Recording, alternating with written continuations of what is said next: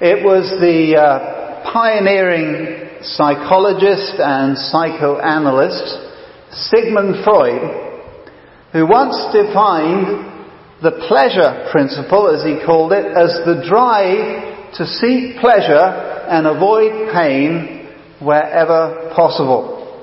Human beings were generally motivated by a desire for immediate gratification, he argued. It was only as they grew older, more mature, and more reasonable that they learned to temper this and to recognize that it was sometimes wiser to defer short-term satisfaction in the interests of longer-term fulfillment.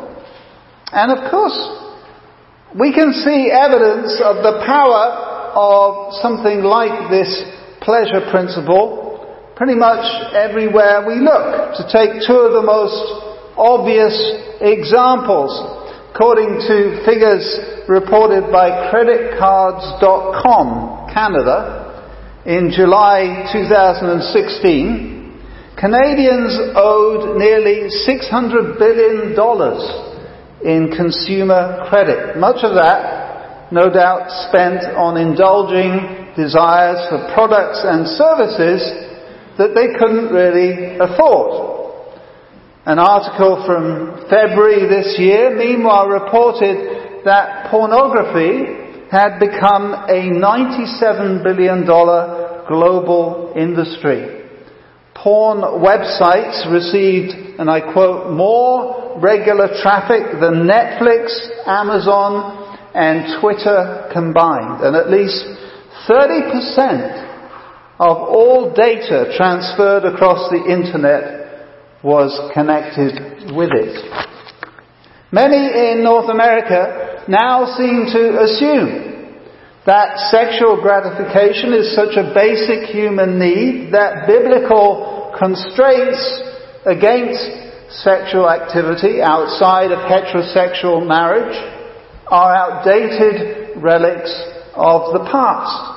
The explosion in online porn consumption arguably reflects that moral breakdown. So, many would argue, do the very high divorce rate and numerous other social phenomena.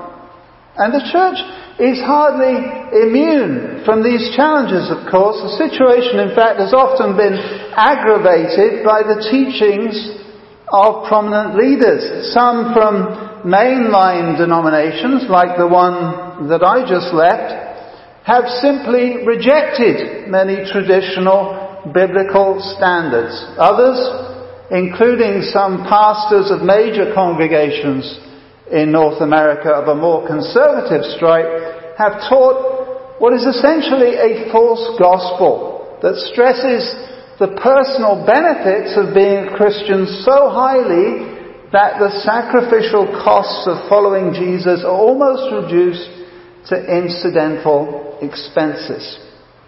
I'll return to these issues on another occasion.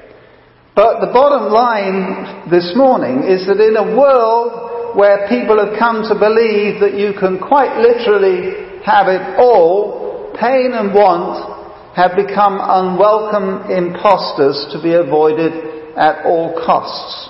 The trouble is that this is not really a very Christian view of life, as we soon discover when we examine the example of the Apostle Paul in this morning's reading from Colossians 1 and 2. Such is the value that Paul places on his proclamation of the gospel, and such is his strength of purpose in pursuing his mission, that he sees any sacrifice that he incurs in the process as predictable and even, in a sense, desirable in the cause of Christ. So striving for Christ, whatever the cost, becomes a badge of honor rather than an emblem of defeat. Some 30 years ago, when I was working as a magazine journalist in the UK, I was appointed assistant editor of an interdenominational Christian monthly named Leadership Today. but I had only been there 3 months when my boss moved on, and I became editor of what I soon discovered was a prominent but declining and money-losing publication. It took a little time to start to understand why the magazine had the problems that it did, but I eventually came to the conclusion that it had basically been misdirected from its previous mandate as Today, not Leadership Today, which was a general news and features publication produced for an educated but quite diverse readership. It had become too specialized, and its title, which now included the word leadership, far from attracting readers, actually drove many away, because they simply didn't think of themselves in those terms. In many ways, you might see this last problem as a typically British one. The American publication Leadership Journal was very much a going concern, and its readership extended well beyond pastors. But in the UK, people weren't so keen to identify themselves as leaders, even if they actually were. That may have been a reflection of typical British reserve, or perhaps what the Australians sometimes call the tall poppy syndrome, which is still very much in evidence as far as I can tell. Whatever the reasons, what we ended up doing was going back to basics. We totally redesigned the magazine, but we returned to the previous title, which was much better known, and to more familiar content. We also marketed it to a much wider readership, and within months, circulation had turned around quite sharply, and we were back in the black. And one of the most important things that I learned from that experience was the importance of staying true to your message and to your goals in any kind of communications process, even if you have to repackage them from time to time. And the same kind of consistency is obviously vital in the church, where we have the timeless privilege of sharing the good news of Jesus Christ. Paul is certainly in no doubt about the basic content of his proclamation in verses 25 through 29. I have become the church's servant by the commission God gave me, he begins. And what is that? To present to you the Word of God in its fullness. He continues, the mystery that has been kept hidden for ages and generations, but is now disclosed to the Lord's people. To them, God has chosen to make known among the Gentiles the glorious riches of this mystery, which is Christ in you, the hope of glory. Now, I suggested last week that Paul probably wrote Colossians in about 60 AD, when he was in prison for his faith in Rome. And he wrote it to a group of Christians in the Roman province of Asia. And one of his major focuses was on countering what scholars have often called the Colossian heresy, which involved the claim, according to one of the leading scholars, that the fullness of God could be appreciated only by mystical experience, for which ascetic preparation was necessary. But the apostles' response to such false teaching is ultimately very simple and very practical, and it centers on the person and work of Jesus Christ. So when Paul uses the word mystery in verses 26 and 27, he's not referring to any kind of esoteric, super spiritual phenomenon. He's not talking about a modern day crime mystery like on PBS. He's talking about something much more important. He's referring to the revelation of Christ. And in particular, to the fact that this is now open to all, both Jew and Gentile, without distinction. The Christian faith is not and never has been the private preserve of a select few. Still less does it belong within the enclosed confines of a secret society. Secret societies tend to be unhealthy anyway, especially when they involve claims to secret knowledge or oath-taking. No, the gospel and indeed the church should be all about openness and transparency, because that's how Christ was and is, and that's what Paul has to say is for everyone. We proclaim Christ, he says in verses 28 to 29, admonishing and teaching everyone with all wisdom, so that we may present everyone fully mature in Christ. The heart of this wonderful Christian message that we, like Paul, have to share then is not an abstract argument. It's not an objective proposition. It's not a scientific equation or a mystical riddle. It's ultimately a person. The person of Jesus Christ. And it's in and through relationship with Him that we're not only saved ourselves, but we have a wonderful message of salvation to share with all humankind. On October the 6th, 1909, a man named Charles Cocking took Vancouver's new and first ever auto ambulance out for its first test drive. But things didn't turn out as he might have hoped. Out for a trial spin at noon, the Vancouver Province reported, the new city police ambulance ran over and almost instantly killed Mr. C.F. Keiss, who was crossing Pender Street at the Granville corner when the heavy automobile, having dodged between two streetcars which were proceeding in opposite directions, struck him in the back. The Vancouver World, another newspaper at that time, reported that Keiss's most recent address was in Seattle, and this unfortunate man was passing through Vancouver on a hunting trip to Powell Lake. Only a day before, according to John Mackey, writing in the Vancouver Sun last year, the same newspaper had rhapsodized about how the $5,200 ambulance, that's a lot of money then, $5,200 ambulance was a thing of beauty. It had just arrived in Vancouver from Belfast Island where it had been built, and as well as a 6-cylinder 30 horsepower engine placed directly under the driver's seat so as to minimize the vibration, the World noted. The vehicle's body, imagine this, is constructed of the finest English ash with bagwood panels and highly varnished.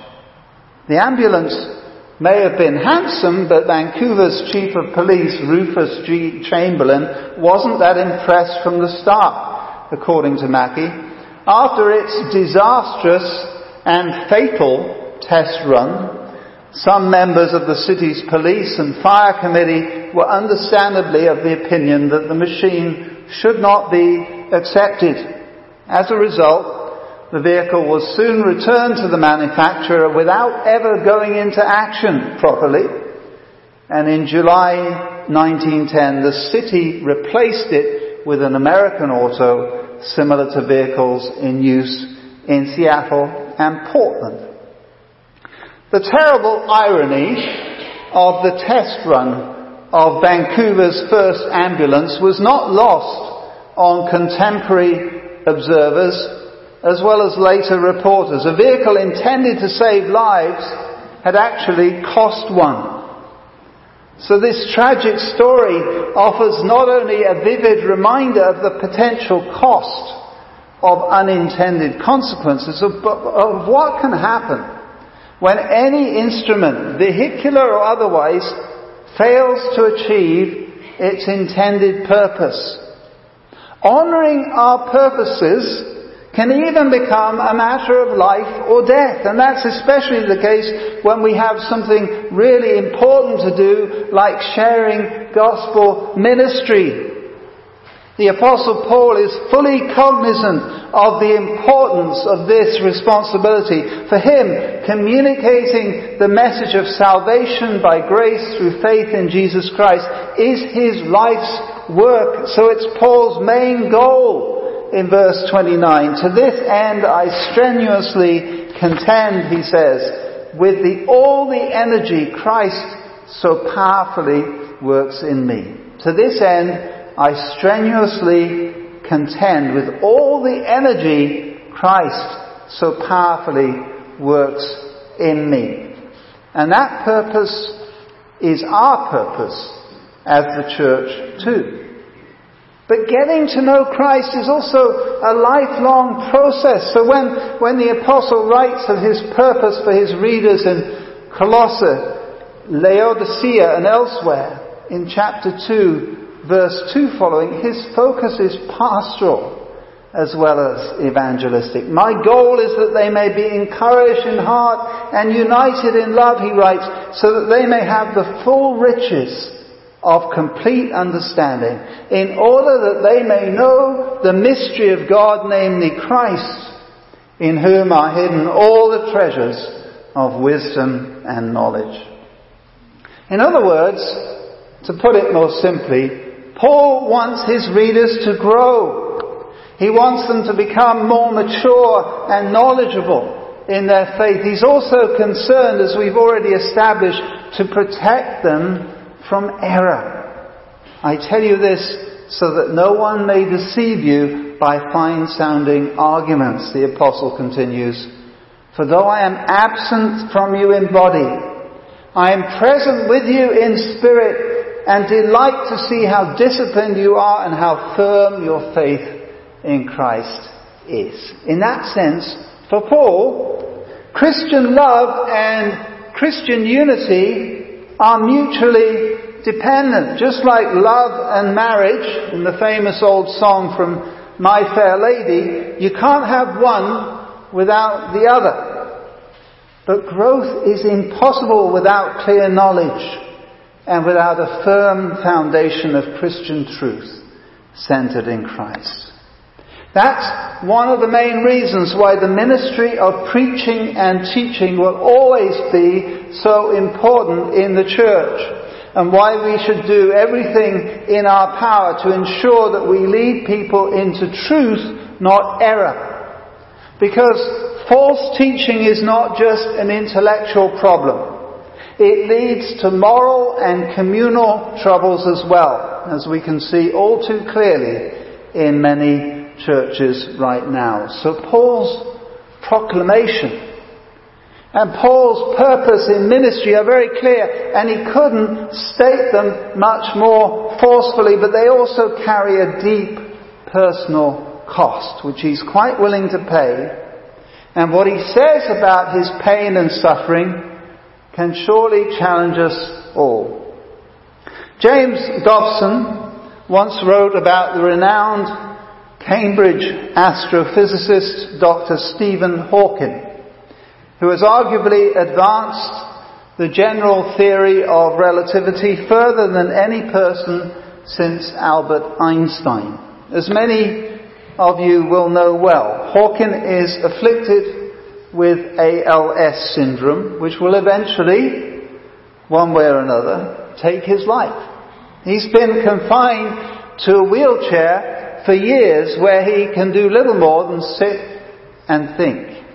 He's lost the ability to speak and must now communicate by means of a computer which he operates through tiny muscular movements. Yet for Hawking, such immense suffering has also been in some sense a blessing. Before he became ill, he called his life a pointless existence. He drank too much, he said, and did little work.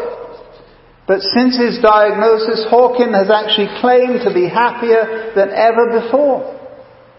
How so? When one's expectations are reduced to zero, he once said, in a magazine interview, one really appreciates everything that one does have. When one's expectations are reduced to zero, one really appreciates everything that one does have. We may never have faced such an extreme predicament. Hopefully we have not and never will, but we would all surely recognize that good can come out of ill when we strive to overcome despite great suffering, especially for the sake of the gospel. And Paul's argument in our passage even takes that one step further when he suggests that it can be a source of joy, or at least satisfaction, when one suffers for the sake of Christ and His church. Now I rejoice, he says in verse 24, now I rejoice in what I am suffering for you, and I fill up in my flesh what is still lacking with regard to Christ's afflictions for the sake of His body, which is the church. And he's not suggesting here, I think, that Christ's sufferings on behalf of humanity have been in any way deficient or insufficient to pay the price for our mistakes, nor is he arguing that he can do anything to add to Jesus' sacrifice on the cross. No one can do that, nor is there any need to. But Paul is claiming to follow Christ's example because he understands in a very profound way, as the great New Testament scholar N.T. Wright has suggested, the vocation of the church as being to suffer for Christ. Verse 29 hits a similar theme as the apostle continues to describe his struggle. So does verse 1 of chapter 2. Yet Paul is not boasting in our passage. He's simply describing the no doubt very present reality for him as he writes from prison, that tough times are only to be expected when we truly exert ourselves, when we're really striving for Christ, to quote my sermon title, and for His kingdom. All of which obviously raises some serious questions of anyone who's prepared to take this message seriously, especially in a modern culture, even in the church, where we so often seem to do whatever we can to avoid personal discomfort, inconvenience, or sacrifice. The fact is, quite frankly, that although we are promised great blessings when we come to faith, and we should never underestimate them, the pleasure principle is not a Christian principle. God is more concerned that we grow in faith and Christian character than that we sail through life without a care in the world. What is more, when we truly know Christ, He can make sense. He can even make value out of our very worst hardships, especially when, like Paul, we give sacrificially of ourselves for the sake of the gospel. All for the sake of His body, which is the church. And we are ready to acknowledge that it's all worth the price for Jesus' sake. Let's bow our heads.